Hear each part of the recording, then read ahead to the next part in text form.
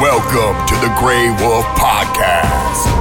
Good afternoon, good evening, good morning and good night, wherever you're around the globe, and welcome back to Grey Wolf Wrestling. My name is Nims Azor, and a big thank you to every one of the Grey Wolf Army for liking, sharing and listening to episode 1. And just a reminder too that you can check out the rest of the Grey Wolf offerings wherever you get your podcasts, like Spotify, Apple Podcasts and even SoundCloud as well.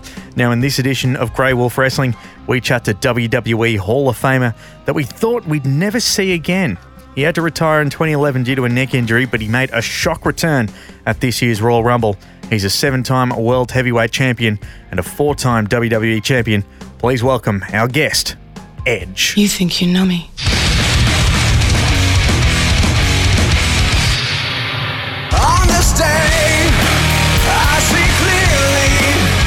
Edge, welcome to Grey Wolf Wrestling, and how does it feel to be back in the WWE Universe? You know, for me, I had to very quickly wrap my mind around the idea that WWE and wrestling was done for me in 2011. If I didn't wrap my mind around that, if I didn't accept what everyone told me is that you can't do this, I think it would have been very unhealthy. So I needed very quickly to find things to do and to move on with life and try and really just close and finish off that chapter. The book was still continuing, but that chapter was done. So as the years passed and I was feeling really good and I started putting, the work in that I thought could be needed to come back, and then to go through the whole process of coming back and getting the clearance to come back, that was all so, it was such a challenge for me, and I thrive on challenges, so then it became the challenge to get back and do something that no one has ever done before in any sport or any form of entertainment, is to come back from a triple fusion neck surgery. So that challenge got me through. And then once I got back into the fold, and again, that night at the Royal Rumble, that's when it all started becoming real. Now it was more than just the challenge and the cardio and the reps and the work put in and getting into a ring in an empty warehouse with friends. And so now it was real. Now it was truly one of those tangible things. And it was odd, because it is a very new crop of talent that I was excited and still am excited to be able to go, right, I cannot wait to get in there with that person, that person, that person, that person. But it was all just this whirlwind thing, I flew in a private jet. I was all secretive. It was, they shuttled me in, and in a golf cart I hid, and they threw me in this dressing room. I mean, it was all just so crazy and whirlwind. And it wasn't until I got home that I went, okay, that happened. Okay. And all of that work put in, it paid off. And now we're back, and now we're doing this thing. And from a creative outlet, man, that is so exciting for me, because I love telling stories. I love being involved in the storytelling process. That's what I get off on, and that's why acting was so much fun for me, because I was still a part of telling and crafting stories. And I'm very hands-on with all of these things. I like to be involved in every process of it from the ground up. So to get back and be in the WWE, where I'm given that opportunity and I'm trusted with those things, to be involved in every aspect, whether it's a camera angle, whether it's, to my gear, whether it's my trench coats, whether it's the music, whether all of that I'm involved in, and I love that process. It just, I need that in order to be the best dad at home, if that makes sense. Because as long I have that creative outlet, I get that, I get that out of my system, and then when I'm home, I'm dad, and I'm not that. I don't have that creative glut, basically, because I'm still doing my thing. I'm still being Adam, but more importantly, by being Adam, I can be the best dad, if that makes any sense. Now, in these very weird times, how important is sports entertainment and wrestling as a form of, escapism, especially now more than ever? In today's climate, you're never going to appease everyone. I think you just need to accept that and need to understand that. Here's how I look at things. Right now, the world is on its head. And in times like this, I truly feel the world needs those things to help. It needs entertainment. It needs books. It needs something. Here's how I've always looked at this job. This job, my responsibility is to help you forget about your responsibilities for 2 or 3 hours a day or during that show. That is a huge responsibility. It's a privilege, and I don't look past it. I didn't have it for 9 years. Now I come back, and the gravity of that responsibility is not lost on me. Sure, it's entertainment. Yes, we're jumping around in tights. But in a time like this, it's very, very important. I truly believe that. Now, at the same time, I'm trying to be as absolutely responsible as I can to mitigate as much risk as I can. I'm a dad. I have a mother-in-law who had open heart surgery a year ago. I need to be careful. So that's why, in going to Raw, I got my pickup truck and I drove. All I had to do was get out and get gas. I brought a cooler full of my own food prepared by myself.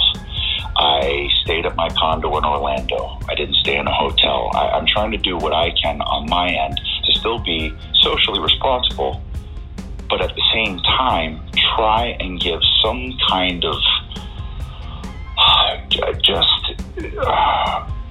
just some kind of break from what everyone is going through, and we're all going through it. And I'd like to think that there's enough people out there that understand and appreciate what we're trying to do. To me, it's not a money thing. To me, it's just, I have a job. I've signed a contract.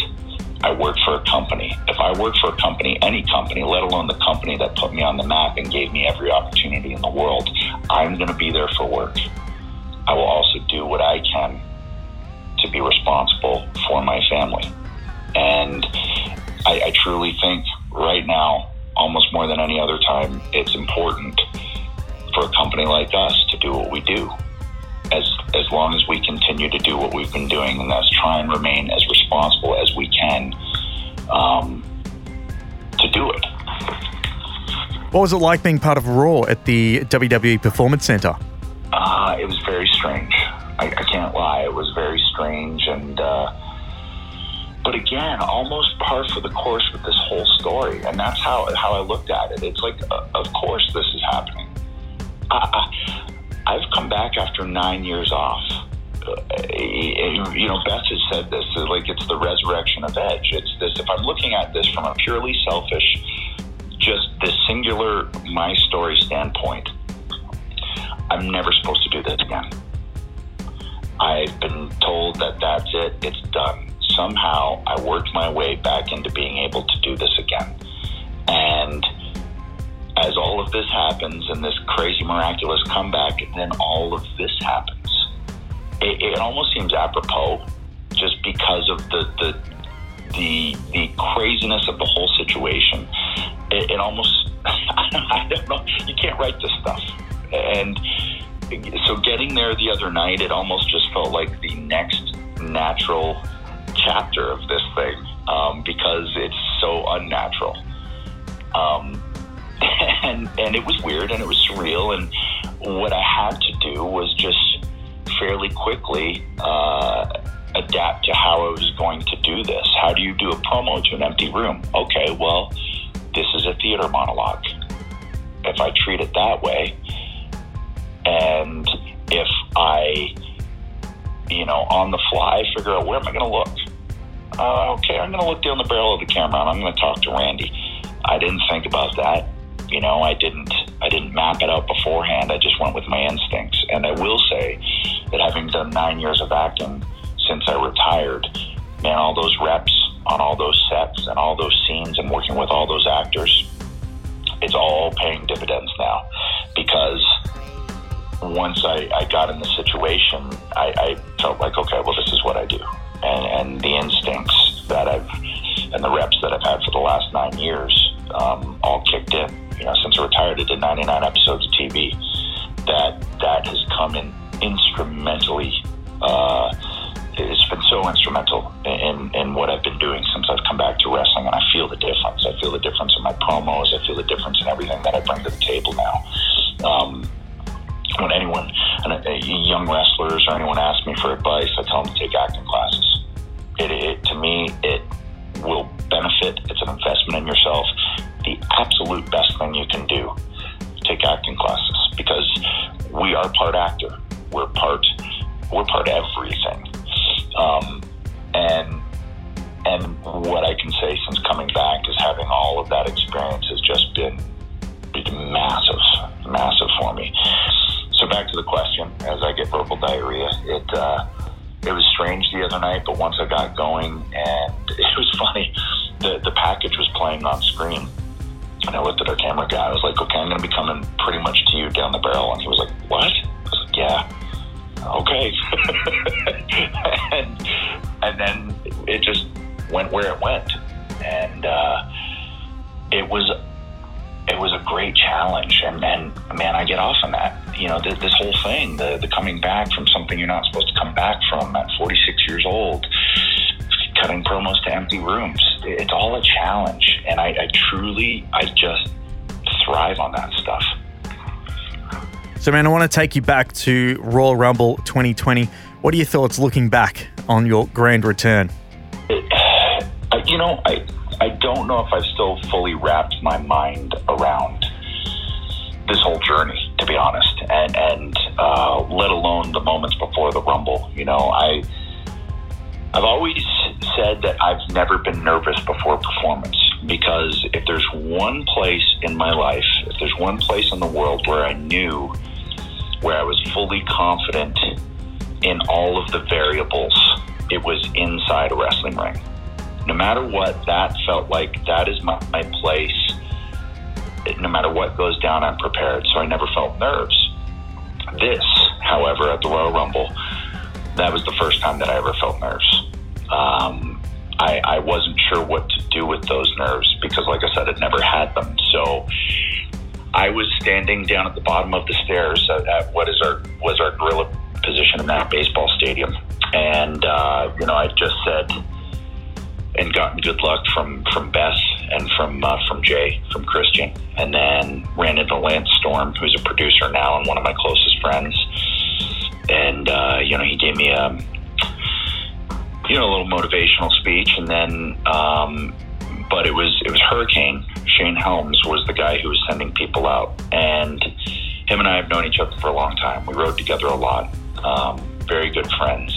And I think he saw a look in my eyes that he's never seen before. So he said, hey man, you've done this 1,000 times. You got this. Just go crush it. And it was so nice to have that circle of very, very close friends, because there's a lot of new people in the company now that I don't know. There's a lot of people that I haven't interacted with that I'll build relationships with, but up until now, I just haven't been around. I've been gone 9 years.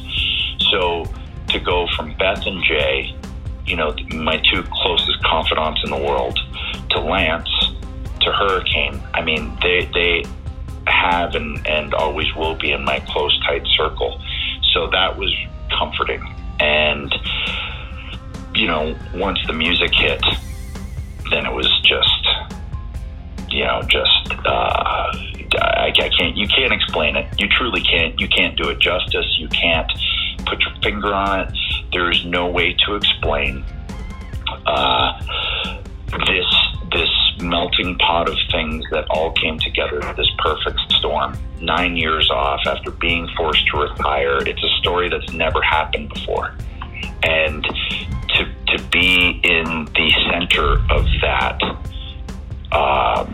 it's just overwhelming. It really is. And your emotions can't really cope with it or adapt to it. You just have to ride it. And that's basically what I did that night. But I don't know if I've still, as I said, fully wrapped my mind around the whole thing.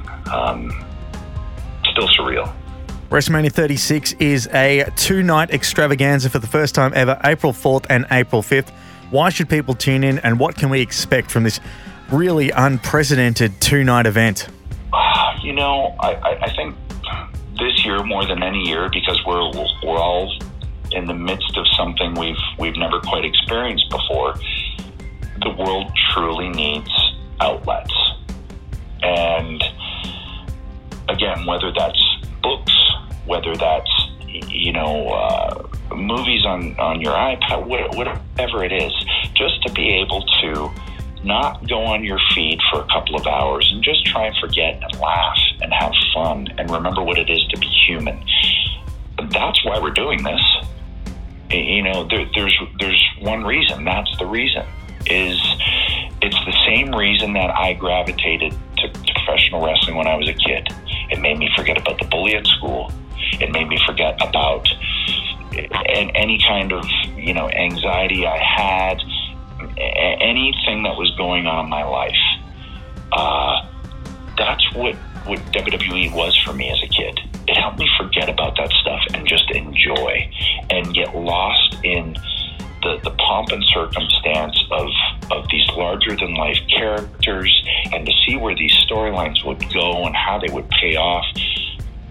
Now more than ever, I feel like it's needed. As long as we're all responsible, as long as we can mitigate the circumstances as much as we can, try and be as responsible and safe as we can, why wouldn't we try and do this for everyone?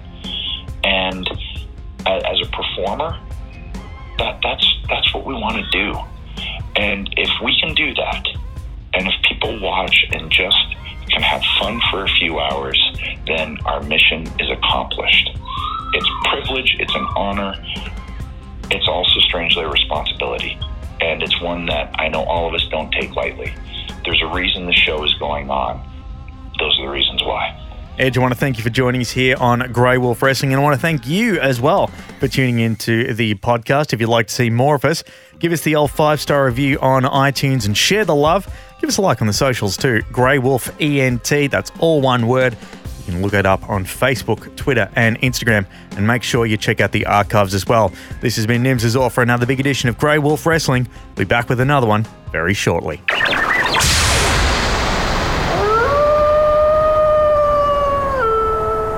This has been another presentation from the Grey Wolf Entertainment Network, greywolfentertainment.net.